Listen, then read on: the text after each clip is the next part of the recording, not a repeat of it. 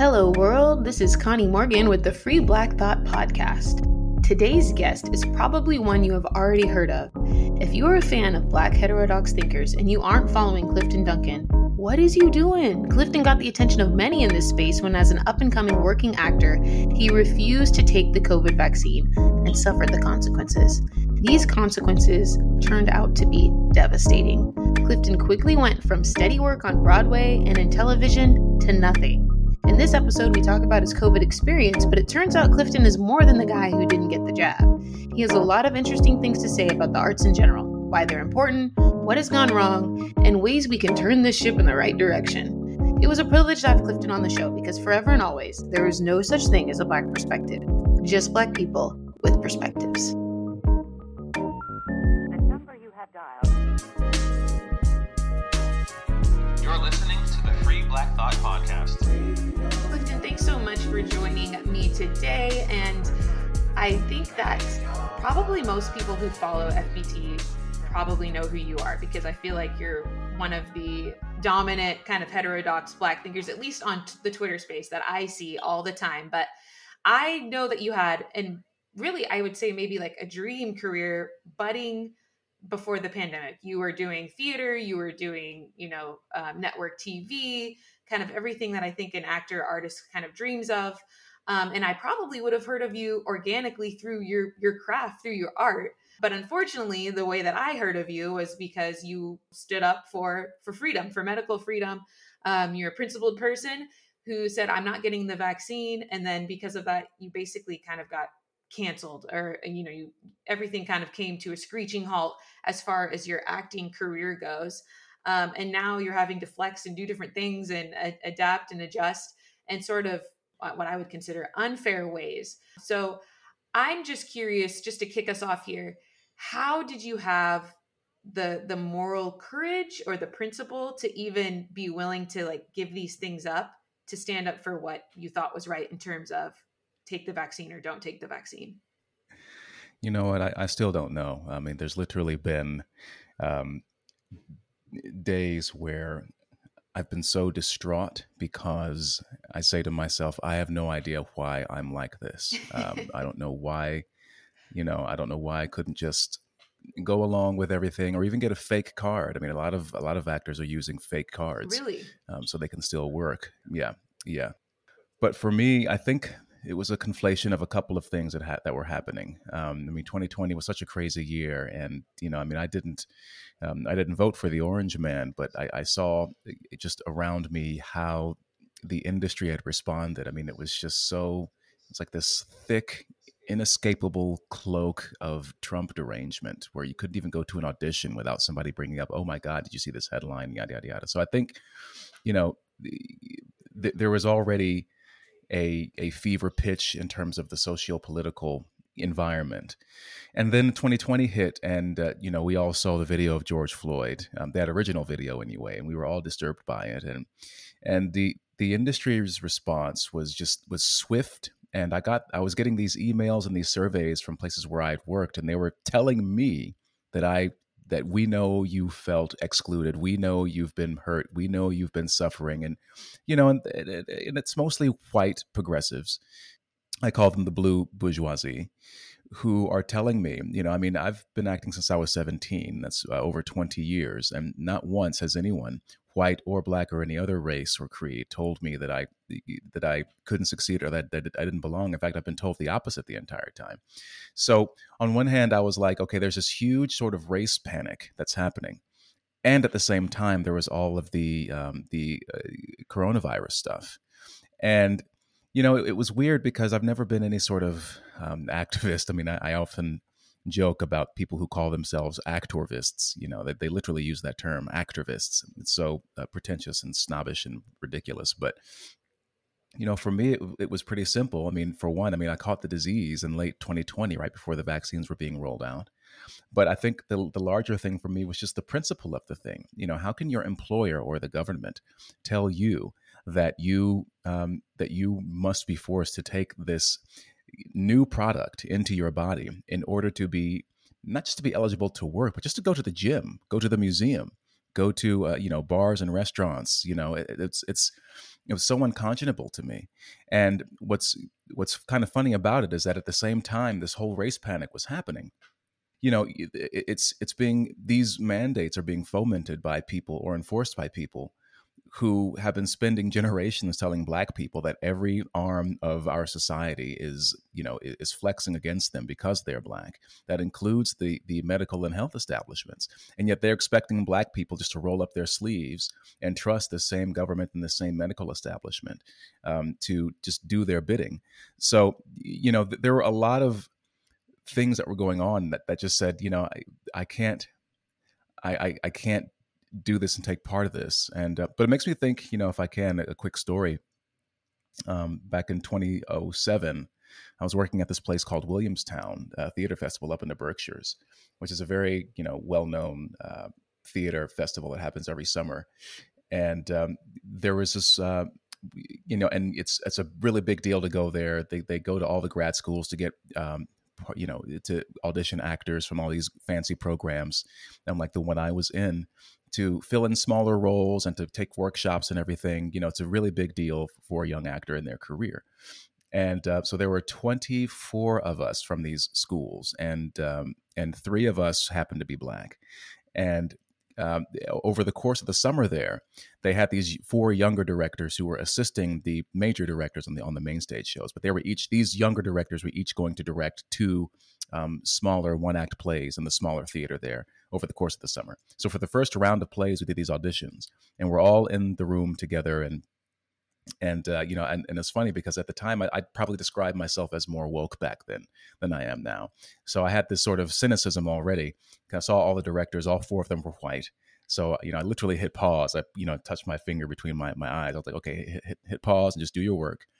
And, I did my piece. And, even days later, there were people who weren't even there saying, hey, man, we heard about the monologue you did. Like, man, we're so, the director at the time, the artistic director at the time, got a man named Roger Rees, who, if you look him up, you'll recognize him, but wonderful, wonderful man. He was like, we're so happy to have you here. We heard about your piece, and yet for this first round of plays, not a single one of the Black performers were called back. And it would have been one thing if it were just me, but there was another guy named Jordan, another guy named Ramah, and none of us were similar at all. I mean, Jordan was sort of a more effeminate gay man. Ramah was sort of a sort of portly everyman who had a wonderful presence on stage, just a really sort of light, comedic, but very sort of a big-hearted, just a wonderful performer.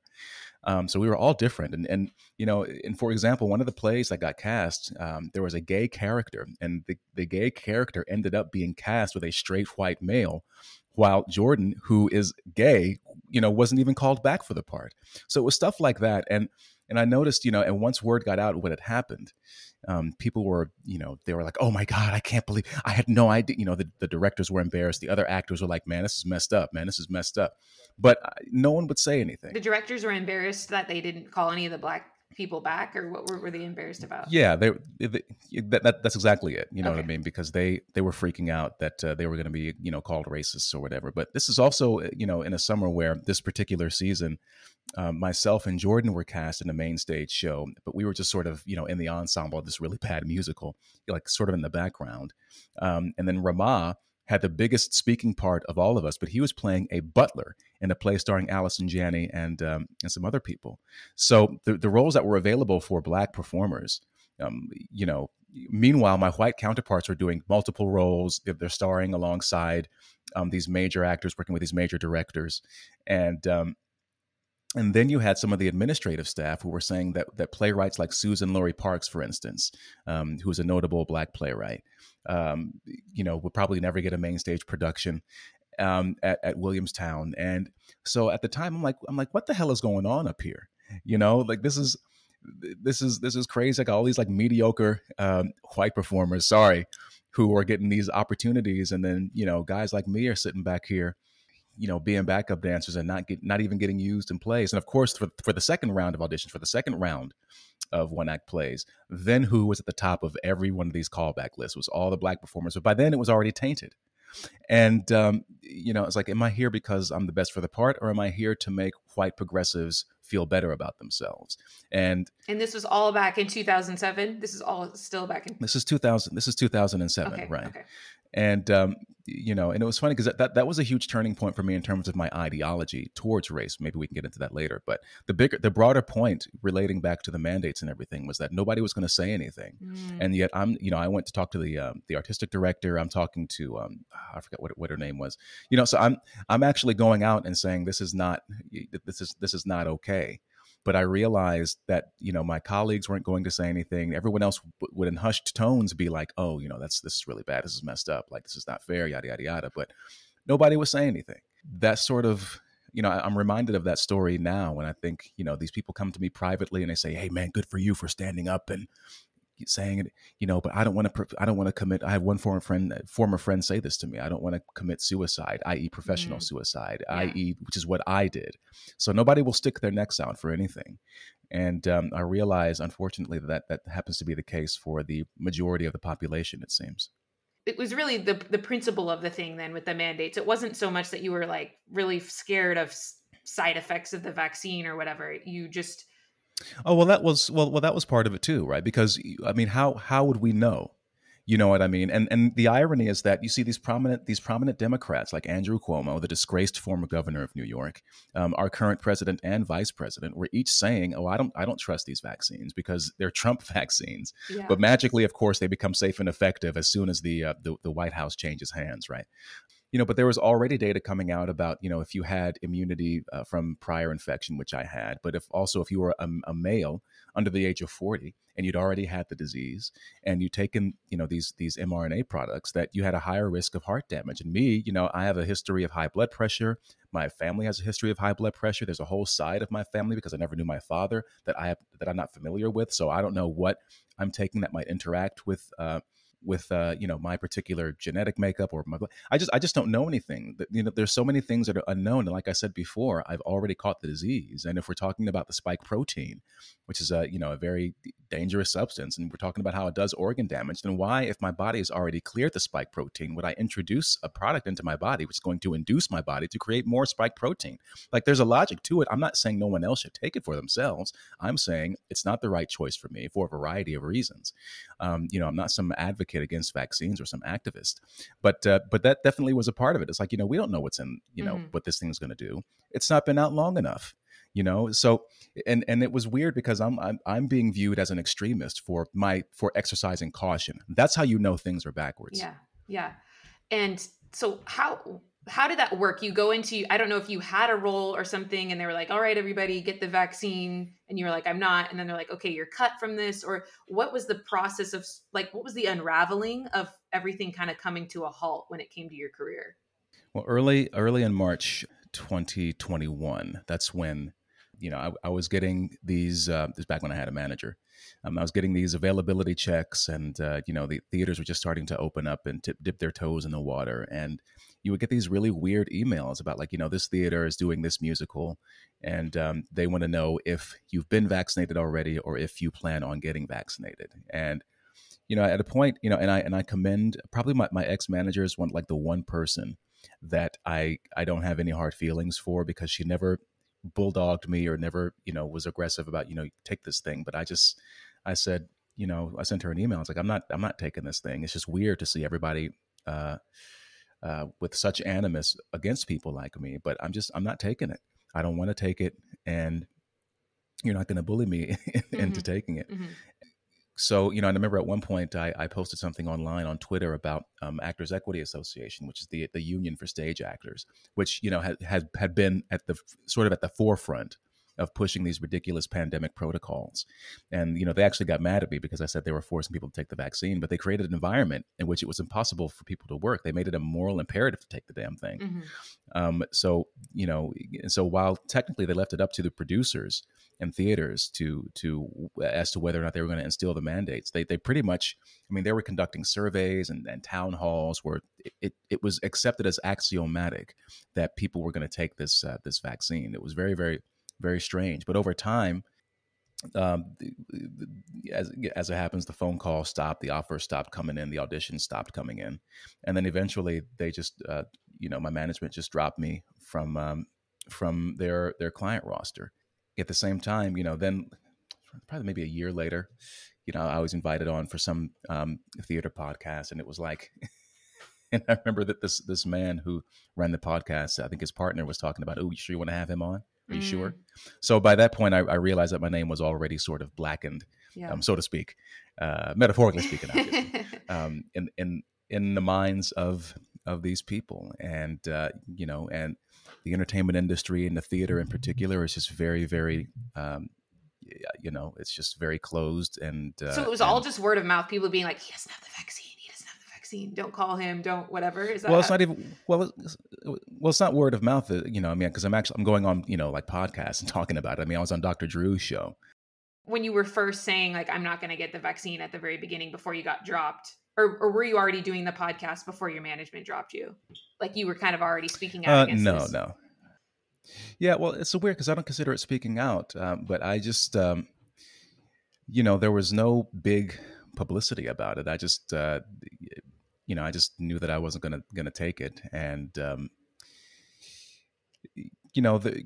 I don't know. Like I said before, like I'm not some activist or anything. Right. I wasn't campaigning against it. I just was saying that I'm not gonna take it, and then over time, it just as I kept airing my views, because then at the same time, this is why it's all been kind of weird. My Twitter following, I guess my reach kept growing, so I guess my opinions became far more widespread, and it was very clear that. Because it wasn't the vaccines initially. For me, it was more the entire response to the pandemic that I was speaking out about. And, and how it was, we shouldn't be closing schools down. I mean, I'm an atheist. Like, we shouldn't be closing churches down. We're going to cause this massive economic disruption and everything. And then the mandates were on top of that.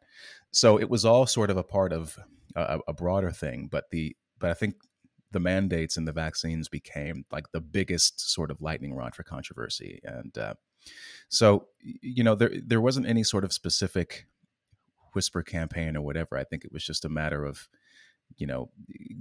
even outside of the medical stuff. I mean, I was appearing on, podcasts like Tim Pool and Trigonometry and others. And, that's tantamount to being a Nazi Right. in the minds of a lot of these people, Yeah. I think. So, I was already kind of becoming persona non grata, I think. Okay. Yeah, that makes sense. And so now you talk a lot. I mean, we've hit on the vaccine stuff, but you talk a lot about like how people don't take the arts are ignored and that there's a lot of like kind of moral corruption within the industry, within Hollywood, that kind of thing. Was that something that you were thinking about and aware of before all this? Were you like, wow, these people I'm surrounded by live empty, morally corrupt lives? Or was this something that now you're kind of reflecting, now that you're kind of out of the box? In some ways, you sort of stepped away from something that maybe was toxic or bad for the soul anyways? Or am I putting words in your mouth? Well, I think that, when you're talking about the entertainment industry, I mean, it attracts a lot of misfits and broken people, and I include myself among them, but it wasn't always as insane. I mean, I think that my sort of awakening happened around 2014 with all the Mike Brown stuff and just seeing how the news lies, and these politicians, we know they lie, but again, like a lot of people, I mean, I was working and I was happy and I was moving up in my career. I didn't think too much about it, but over time, I began to notice these sort of progressive buzzwords began, creeping in, and then Trump got elected, and people just lost their freaking minds. But for a long time, I began to feel like an outlier anyway. I mean, I would say how I stopped going to shows for a long time just because I didn't feel like they were making shows for me. I felt like they were making shows for themselves, i.e., for shows which appealed to a mostly white but largely sort of progressive outlook. And I was looking at some Pew data the other day from a few years ago, and it was really interesting. It was about the political landscape, and even among registered Democratic voters, people who describe themselves as very liberal are about 15%. Meanwhile, people who call themselves conservative or very conservative are about 14%. So you're talking about a minority of people who run this entire industry, and so they make things in their own image. and it's an image which isn't shared by, I guess I call them normies or normal people, or civilians, as I sometimes refer to them, people who aren't in the industry, the entertainment industry. But in terms of, morality, I mean, you're already dealing with people who have loose morals. They just have more liberal views on these kinds of things, whether it be sex and sexuality. I'm writing a piece right now about how the theater is failing, and one of the reasons that the industry is so left is that a lot of conservative-minded people just kind of stay out of it because they might be more Christian, or they might be more reserved personally. And when you have an industry that's full of sexual minorities and people who just don't have the same kinds of moral restrictions, not necessarily that it's bad, it's just that it's actually a useful tool if you're less bound by moral strictures, because it makes you, especially as an actor and as a writer, it makes you sort of more flexible because you're more sensitive to a wider array of human experience. You're not so tied down. You're not so stodgy. You're not so restricted or constricted in your mores and in your views and opinions. So that's not to say that any sort of abuse is excusable. I mean, when the hashtag Me Too stuff was going down, I mean, a lot of it honestly was about animus towards men in general, but at the same time, the entertainment industry, for all of its moral prescriptions for the rest of society, I mean, they do let a lot of stuff fly. It's a very, it's a very hierarchical sort of industry where people can they're looking at who they can abuse and who they and who they can get away with. A lot of people, they sort of, if they want to hire a major talent, if that person is a name, they really have to weigh, well, I've heard this about, they might have a temper, they might be kind of a diva.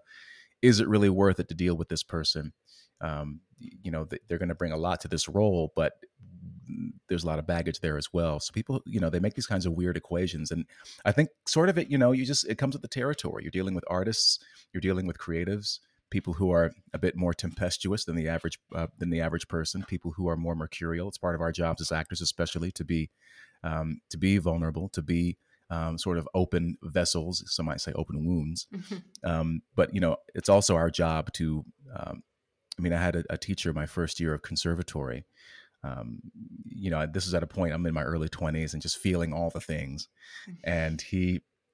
Like I would read a headline, for instance, and burst into tears. I mean, that's how, Wow. even our teacher, a woman named Zelda Fitchandler, who, may she rest in peace. She really was a titan of the American theater and really changed my perspective in my life in a lot of ways. But she remarked on our class of 18, she was like, you guys are a really cryy class. You guys cry a lot. But it's also our responsibility to manage and control those emotions or that openness, and to use it in the service of our craft. You know what I mean? Mm-hmm. It's and so it can be tough, and also we have to maintain a childlike kind of innocence and openness in order to do our work as well. And it's tough because it's tough to answer the question about.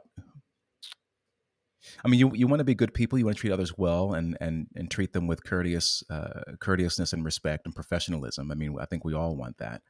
And there are issues with abuse of people. And I remember talking to some of my female coworkers about, when the Me Too stuff came out, and especially the men, they'll say stuff and they do stuff, but but then at the same time, this is sort of a digression, but I was told as a man to shut up, but but at that time I had my ass slapped or groped by 5 different times by 4 different women, 3 of whom were married. And, and at the same time, I'm dealing with gay guys saying all kinds of crazy shit to me as well. But I was told to shut up because I'm a man. So, so there's all these, so they present themselves as moral people, but, it's only within very, very, very strict boundaries. But, I know I strayed really far away from your question, but I think I just, I kept my mouth shut for a while because, you could see the hypocrisy or the lack of logic and common sense. You could see them going down these rabbit holes, but, you're working. Yeah. And, it's a field where unemployment is the rule and not the exception.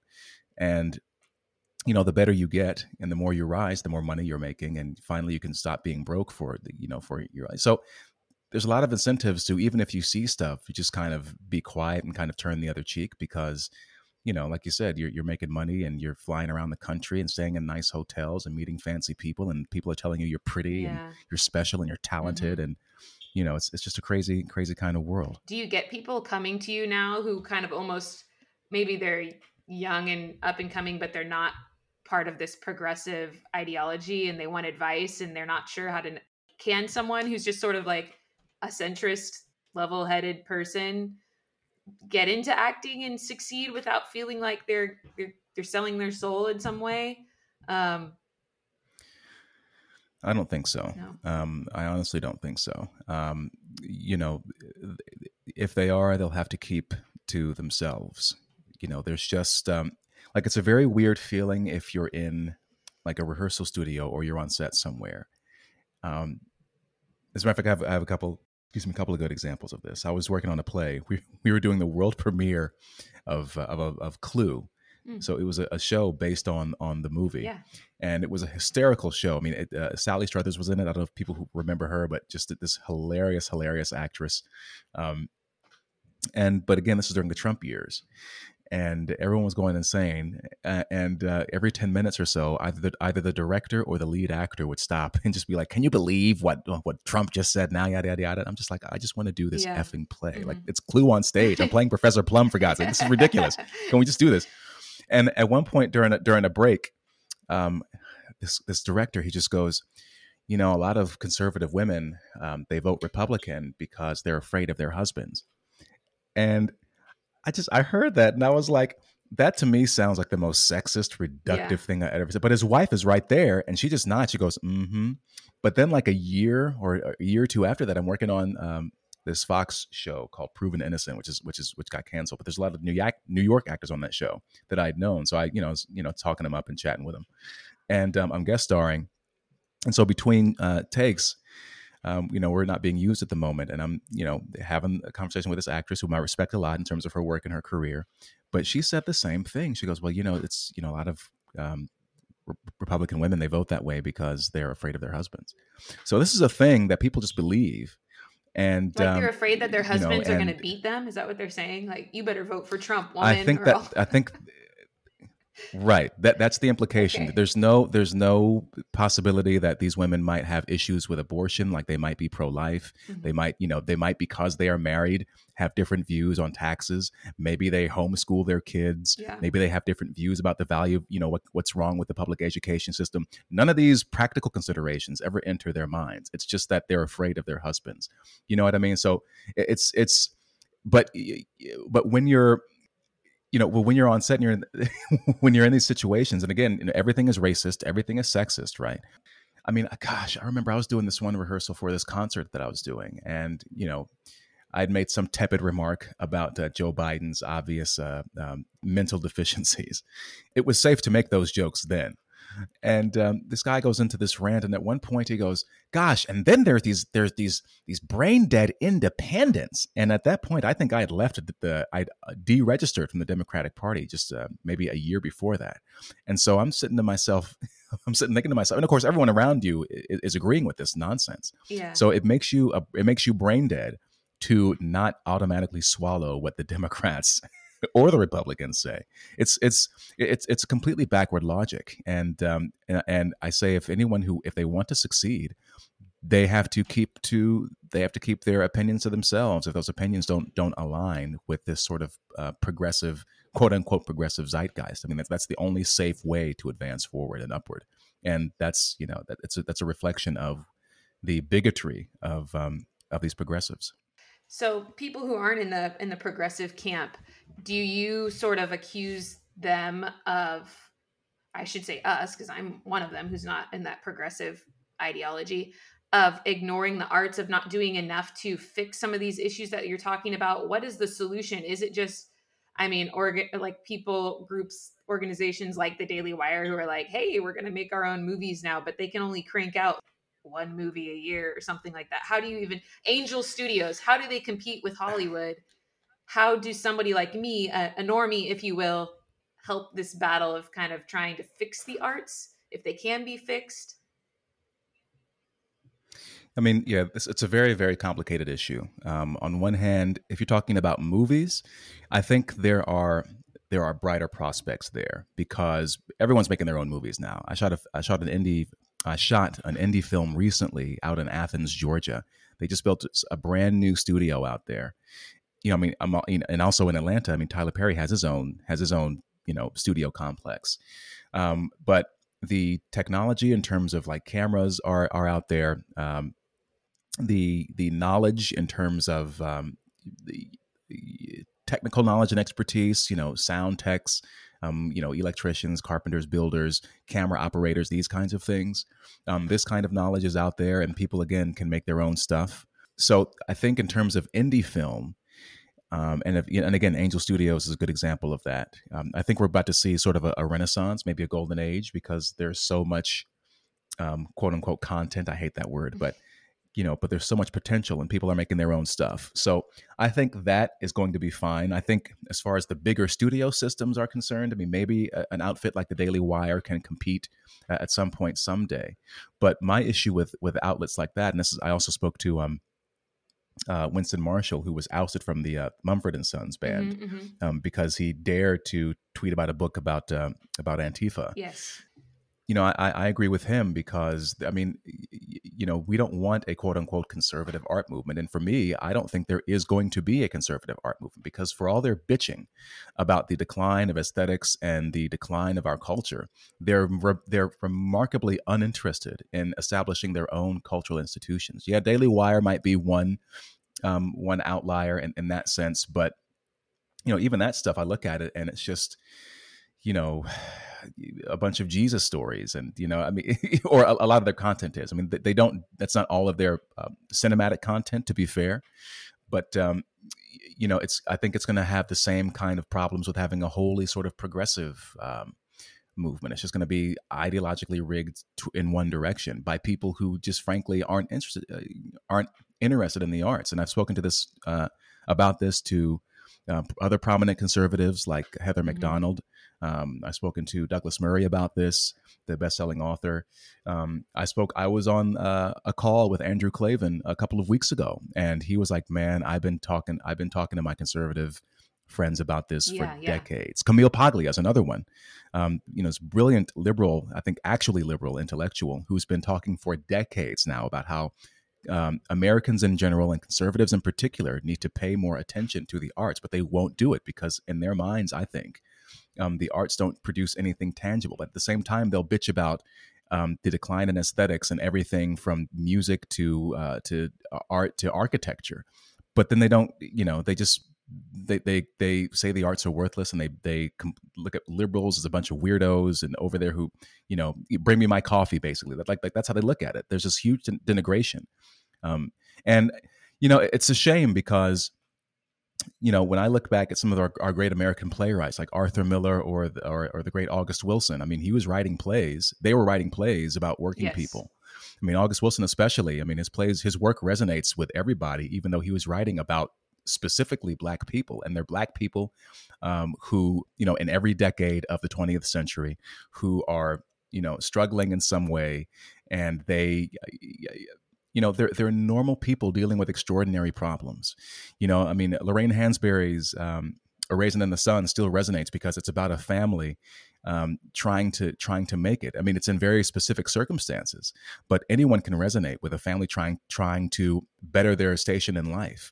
But they're not rich people, and they're regular working people trying to make it. So. And I find in these industries now, again, I call them the blue bourgeoisie, but it's this very sort of, again, I go back to this Pew data, which talked about how, progressives, they're largely white, largely affluent, largely educated with 4-year degrees or more. So their sensibilities are the ones that are informing these cultures, and their sensibilities are being carried further and further away from actual working people. And I sympathize with people who are actually leftists, who actually care about like the working poor, the working class, and everything, but they seem to be in short supply. So on one hand, just backtracking again, on one hand, you have, I think the indie film market is going to see a big resurgence in the next few years. I don't think there's going to be some kind of, conservative arts movement, and there are alternative institutions. I mean, you can't get them to care about, orchestra or ballet or theater. But on the other hand, who do we have left to trust? It's people on the left. And what are they doing right now? They're destroying it. So, I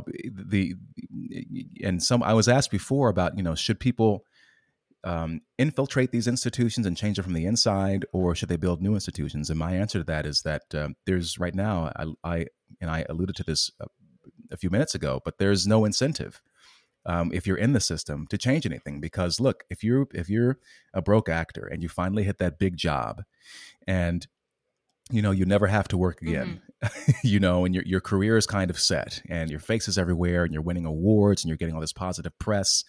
I mean, it's a great job. It's a great job. You're not digging ditches. Yeah. You're not, it's a wonderful, privileged gig. And there are some actors like Christian Bale or Denzel Washington who understand how privileged they are to be in that position.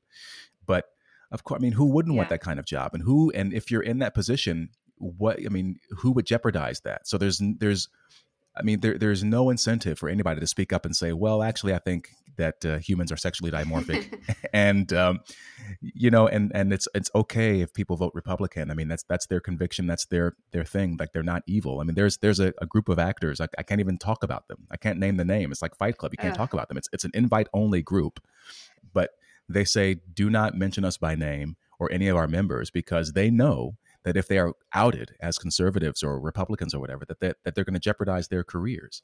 So there's no incentive on the inside to change it. So the only solution that I can see, the only viable solution that I can see, is for genuinely, like, heterodox, maybe, probably liberal, left-leaning people build, their own institutions. And I think the good thing is that we live in an era now, and I've been on this for years, thinking about this for years, just need more investment and more people to, give us resources and money to figure it out. But we not only have we're in an era where, stars don't really matter as much as right. They used to, where I think people are more open to, in general, are more open to a more diverse array of perspectives. I think we're in an era where, you have a lot more sophisticated laymen who are listening to audiobooks and long form podcasts and educating themselves on a variety of topics that they find interesting. And so I think there's a huge, huge untapped market of people that can be reached now through the power of technology. And if a bunch of, like, heterodox artists got together and, hey, conservatives, like, hire artists, like, okay, the ones that are actually interested in this stuff, like, invest your money and support the artists who want to create really good work. And and now we have the technology to share it with the world. And new pricing models, new subscription models, crowdfunding. There's all kinds of options available now to kind of finance this stuff, which I don't think the mainstream theater industry or entertainment industry, I mean, I think they kind of sneer at that stuff now. Oh, it's just YouTube, it's just online. But Joe Rogan is just a podcaster. Tim Pool is just a podcaster. Steve Crowder, I mean, I don't watch his stuff, but I mean, he's just a podcaster. And yet these people are all, Jordan Peterson is just a professor, a psychologist, or whatever. So these people like Jordan are selling out arenas across the world and touring and doing all this other stuff. So I think there's a possibility that if people are willing to put in the work and build their own followings and build their own platforms, I think about people like Mr. Beast, for instance, the YouTuber who is turning down multi-billion-dollar offers to buy his business. I mean, I'm like, it's only a matter of time to me before he begins making movies, like actual feature-length films, and or like, the Logan and Jake Paul, for whatever one may think about them personally. I mean, Logan Paul just signed with the WWE. Yeah. You know what I mean? And these guys are selling out pay-per-views. So there's a whole other realm now where the sort of traditional gatekeepers of who gets to be famous and who gets to be picked and chosen to have a career and who gets to be feted and filleted by the entertainment media industrial complex, who wins awards and everything. Like, that sort of old media machine is dying, I think, and it's losing relevance. There's a whole new sort of media, alternative media, I guess, new media that is arising. But the problem right now in terms of the arts is that there's not a lot of people who are like me, who have the training and pedigree and the background experience to really make a huge splash. And so that's sort of, I think, my main focus right now. You're trying to help and coach up people so that there's more Clifton Duncans out there, or what do you mean by that? Well, I mean, I'm still Clifton Duncan. I'm still alive. I'm still here, and I still plan to be active and still and to continue working and creating. But I call it assembling Avengers. And so I have people over time who come to me and they're like, I'm a lighting designer. I'm a set designer. I work in clown. I'm a singer. I'm an opera singer who was canceled because of my beliefs. I'm an actor. Mm-hmm. I'm a writer, yada, yada, yada. So there are people out there. I mean, Nashville is a place where a lot of ex-Broadway people are right now because they're sick of the nonsense. And they're doing things out there. So some really, really fine people, some fine artists are out there who are building stuff. So I think, as LA and New York, who sort of have this snobbish monopoly, I think, or they believe they have this snobbish monopoly on culture and sophistication. Well, those cities are killing themselves now, and people are moving elsewhere. And I think there's a lot more people who are interested in and intrigued by and invested in the arts and in great art. And like I said, because I always say, you don't need a PhD or an Ivy League degree or, a high IQ or whatever to know how something makes you feel. And that's the power of the arts, is that they tap into the emotions.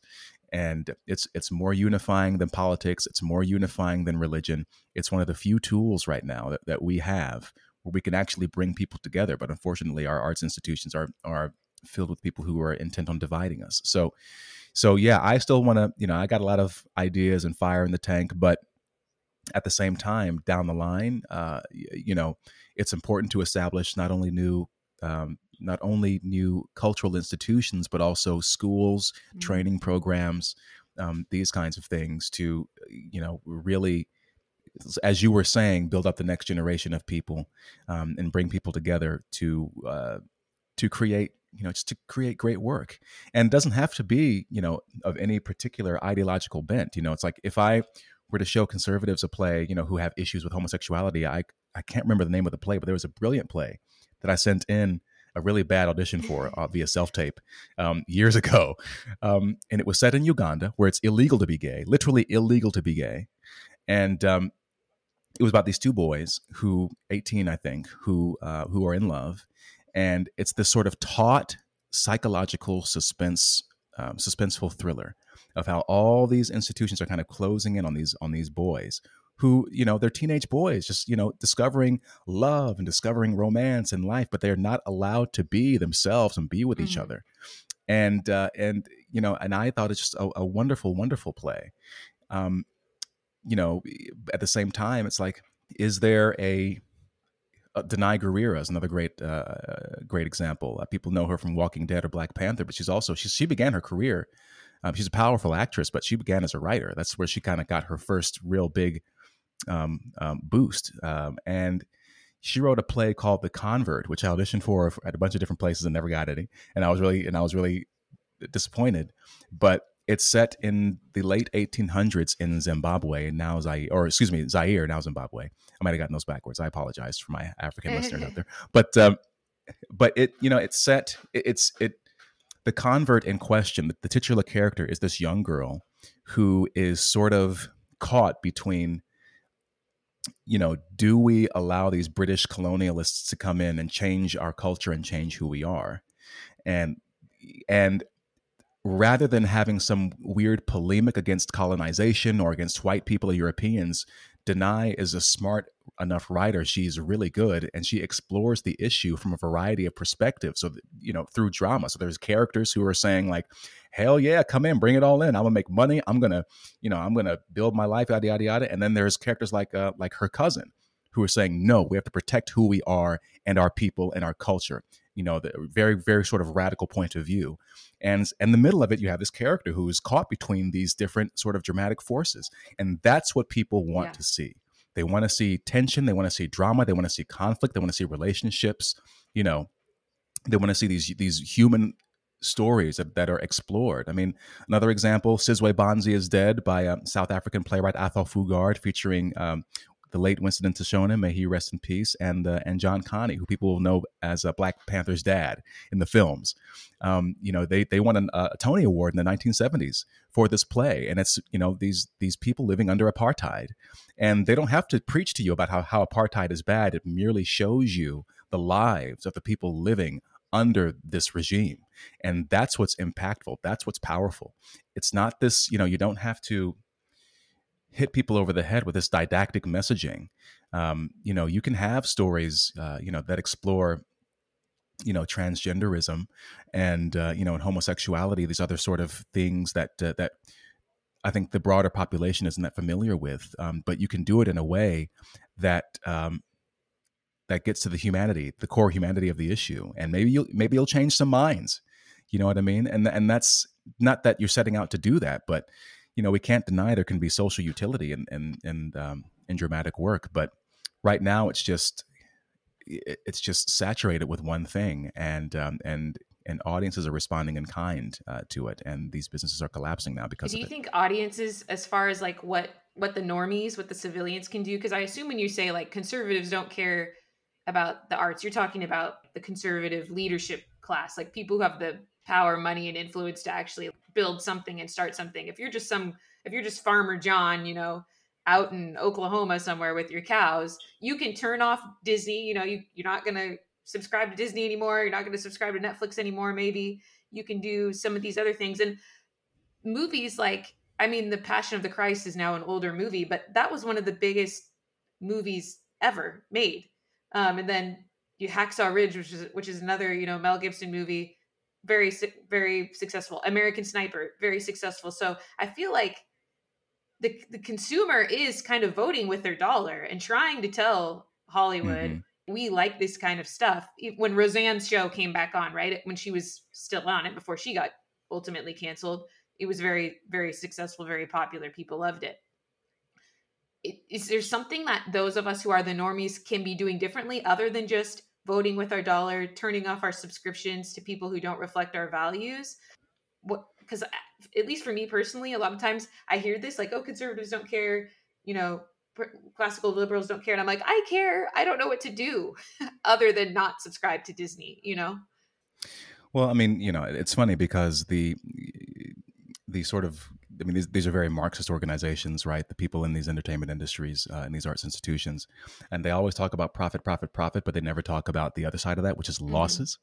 And, as we all know, you can't sustain too many losses without destroying your business. So voting with, and so the consumer has the power in that arena. So yes, absolutely. I would encourage people to keep voting with their dollars. But at the same time, I also encourage people to engage in their personal lives and acts of creation, whether it's, writing songs or, drawing,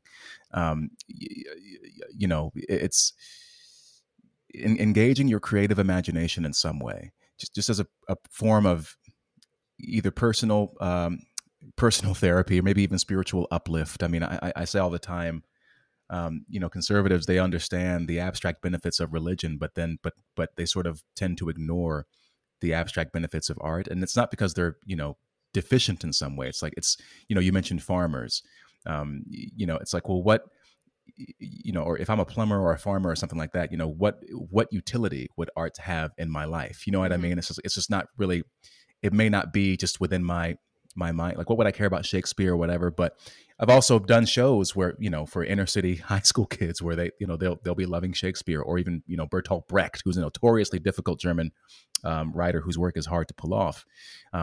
So, it's tough because you don't want to order people to say, read these books and do this and do, and engage with this. So I don't know, outside of, urging people to try and engage with this material and try to, support your local playhouse, your local symphony. you know, or create stuff of your own, I really think it's incumbent upon artists to create work and to not be condescending and not hate their Yeah. audiences, but to create work that, again, explore. I mean, I'm reading a lot of like work from antiquity right now, the ancient Greeks, and it's hilarious because we're trying to decolonize our well, quote unquote, decolonize our curriculums or whatever, or we look at them as dead old white men who had nothing to offer. But I'm like, well, no, they had a lot of shit figured out thousands of years ago. And I mean, like Aristotle, he's writing about, what makes a great tragedy, a great story. And, I think returning to these kinds of things and not, you don't need to have a slavish devotion to it, but, the truth, beauty, goodness, aesthetics, and you can explore difficult and complex issues. Again, I'm hesitant to say like what art should be and what people should do. I guess the best that I can do is to hope that people, yes, definitely keep on voting with your dollar, because it's working. I mean, in the theater right now, all these theater, I shouldn't be laughing, but I mean, these places are closing right now, and you could have seen it coming a mile away, but they won't listen. So maybe they'll have to hit rock bottom before they realize that they have to make a change. But if you can, you can do little things. Maybe read more, read some literature. Yeah. I'm reading some Hemingway right now. It's just try to feed your mind and feed your soul as much as you can. Get in touch with your creative side, and especially, I think for men, especially. Yeah. This is a difficult thing, which is ironic because a lot of the greatest art ever created was created by men. And I think you have to kind of stress that. It's not like, it doesn't make you soft, right, or anything like that. When I mean, Shakespeare might not have been, the most rugged, MF around, but he was still Shakespeare, Monet, Van Gogh, hell, even some of the greatest chefs of all time, Michelangelo wasn't a chef, but you know what I mean? I'm thinking sculptors. If you go to the National Museum of Art in Washington and you see up close just the sheer amount of detail that these men were able to get out of marble, the flesh, you look at the pietà, the flesh on the baby, excuse me, not the pietà, but but you see these sculptures where the flesh on this little child is fatty, and somehow it looks like, the flesh of a baby, versus the mother whose hands are strained, and you can see the veins popping out of her hands, and the bones, and how thin she is, and every strand of her hair, and how the clothes fold across their bodies, and how the skin is smooth but aged, like the amount of vision and work and discipline that it took to create these masterpieces. I think maybe if we can reframe it as like, art is also work, because America is a very work-driven society, right? It's very utilitarian. It's very, we take pride in how hard we work and how little we sleep. We got all these jobs and yada, especially if you're Jamaican, so it's, so, maybe it's up to people like me, to be communicators and ambassadors for the arts, and say, no, it's honest work. And even if you can't see the tangible benefits of it, I had a conservative friend who said, well, what art produces nothing, but she was wrong about that, because, it produces nothing maybe of tangible value, and yet still people pay millions of dollars for paintings. Right. But you can't put a price on, if you're feeling depressed or something, and you put on some Miles Davis, or you put on, or you're angry, you put on some Eminem, or, you're going through something, you watch a movie and it kind of helps you know that it's going to be okay. You can't put a price on these types of things. You look at a painting and it brings you to tears, or a sculpture that brings you to tears.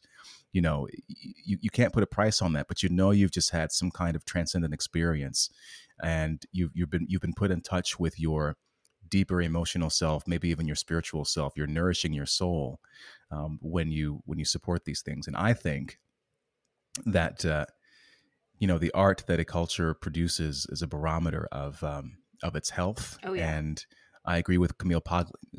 I agree with Camille Paglia in the sense that politics are transient, political power is transient, customs are transient, but the art that you produce, if it's truly great, can be timeless and live forever. That's why we still do these Greek plays. We still do these. We still study Shakespeare. We still look at these paintings from these masters, and I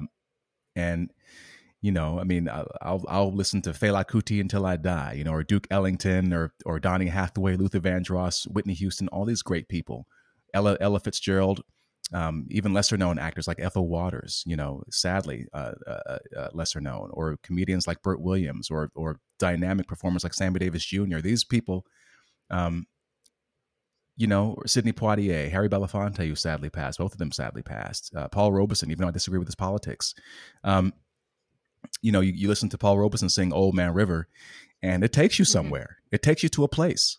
I'm getting emotional thinking about it, and so it's these kinds of things that that I think we need to highlight more, and as the kind of intangible benefits that they bring to their lives. And I just wish that we lived in a place or a society where our artists were less concerned with being activists and more concerned with, soul food. Yeah, and actually what you said about make your own art, I think a lot of the times the way you framed it is actually different than I've heard it, because a lot of times people will say, well, then make your own art. And a lot of people hear that and be like, I'm not artistic. Like I can't make art, but that's not, you're saying, even if you're not really an artiste, everybody can make, right. You can write a little poem for yourself and not share it with anyone. And that actually will probably help us move in the direction, still ultimately more people engaging with art and appreciating art, even if it's very personal and private. That's such a good point. That's exactly it. That's exactly it. You don't have to share it, but indulging, flexing that muscle. And by the way, I know you're going to say move on to another point, but I think it's interesting that when a craft or a technique is elevated to its highest form, what do we call it? We call it art. Mm-hmm. We watch Michael Jordan play basketball. It's a work of art. Someone, I look at a circuit board, or look at an engine and how all the parts fit together. It's a work of art.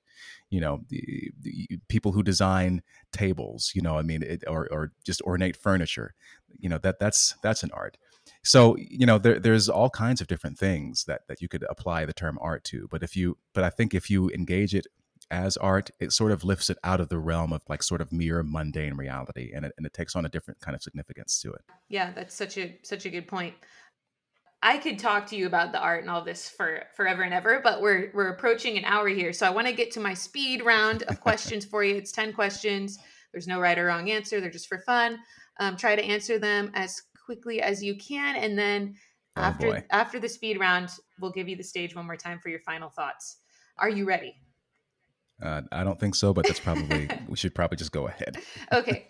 What is the tastiest type of cheese? I don't really eat cheese. I don't know. Munster? What is the biggest misconception about you?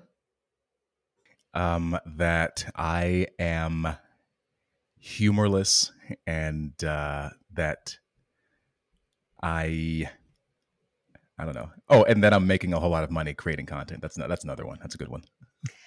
Does pineapple go on pizza? Hell no. Should we tear down statues of slaveholders? I don't think so. I think they should be in museums. Do you celebrate Juneteenth? No. Although I do think that Black History Month should be in June or July. We got the coldest, shortest month. Can you think of all the barbecues we would have if Black History Month was in June or July? Come on now. That's a no-brainer for me. That was actually another question, was Black History Month yay or nay? So you're a fan of Black History Month? I mean, I don't think about it that much. I think, first of all, you have to define what Black is. You mean Black American history? Or are we talking about Nigerian history, Sudanese history, Congolese history, Jamaican history? I mean, Black can mean all kinds of things. I haven't given it that much thought. It's just nothing that I really think about that much. At the same time, I mean, it's good to preserve legacy and to remember history, but maybe a Black American History Appreciation Month. I don't know, but why can't that be any month or any day? Right. So I don't know. How many times have you been in love? Once. Are you afraid of ghosts? No. Black or African American? Black. And what is the biggest issue facing Black America today, in your opinion? A lack of self-worth. And that's our 10 questions. So you got through them all pretty quickly and pretty Wow, okay, I eloquently made too. it. You did a good job. So final thoughts from you. And like, I would love for you to include how people can support you. Cause like you just said, you're not making a ton of, your career has come to a halt. You're not making a ton of money. So where can people go to support you? Well, it's very presumptuous to assume that they love me, and I think I'm full of crap. But I have a YouTube channel. It's Clifton Duncan. It's my first and last name. You can find me on Twitter at Clifton A. Duncan. I also have a Substack, which I update. I want to update it weekly. But I write articles and essays on there. It's called the State of the Arts, sort of a play on words, similar to my podcast. It deals with art, entertainment, culture, and society, and how they all intersect. What else have I got going? I have a Rumble channel, which I was just in contact with some of the people at Rumble yesterday. They're trying to help me out, and get my head out of my behind and grow that channel. So again, that's Clifton Duncan there on Rumble, and you can sign up at Locals as well, which is a really, really great. That's a sort of a genius platform for creators, I think, to really build a connection with their audience and for audiences to support creators they love. So check me out there as well.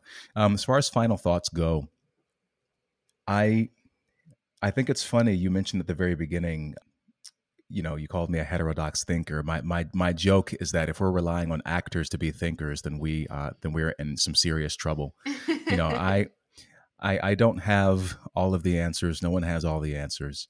I think that my biggest thing right now is that I think American society, they're craving unity, and they're craving, I think we've been battered and bruised, especially over the past decade. And particularly during the pandemic, I think a lot of people who were sort of paying attention and had their eyes open saw that the failure and corruption that has manifested in just about every one of our major institutions.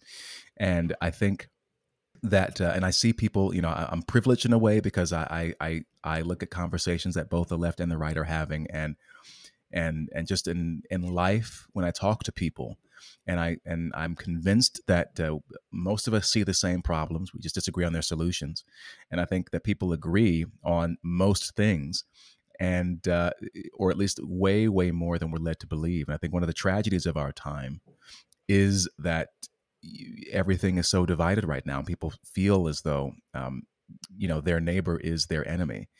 And, I don't want to evoke the memories of the late, great Rodney King, but, I wish we could all just get along and realize we have bigger fish to fry. Our education system is failing.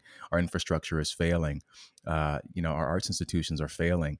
Our economy is eroding. Criminal justice system, our military. I mean, all kinds of elements of our society are falling apart. And part of the reason is that we have all this corruption that goes unanswered and unchecked.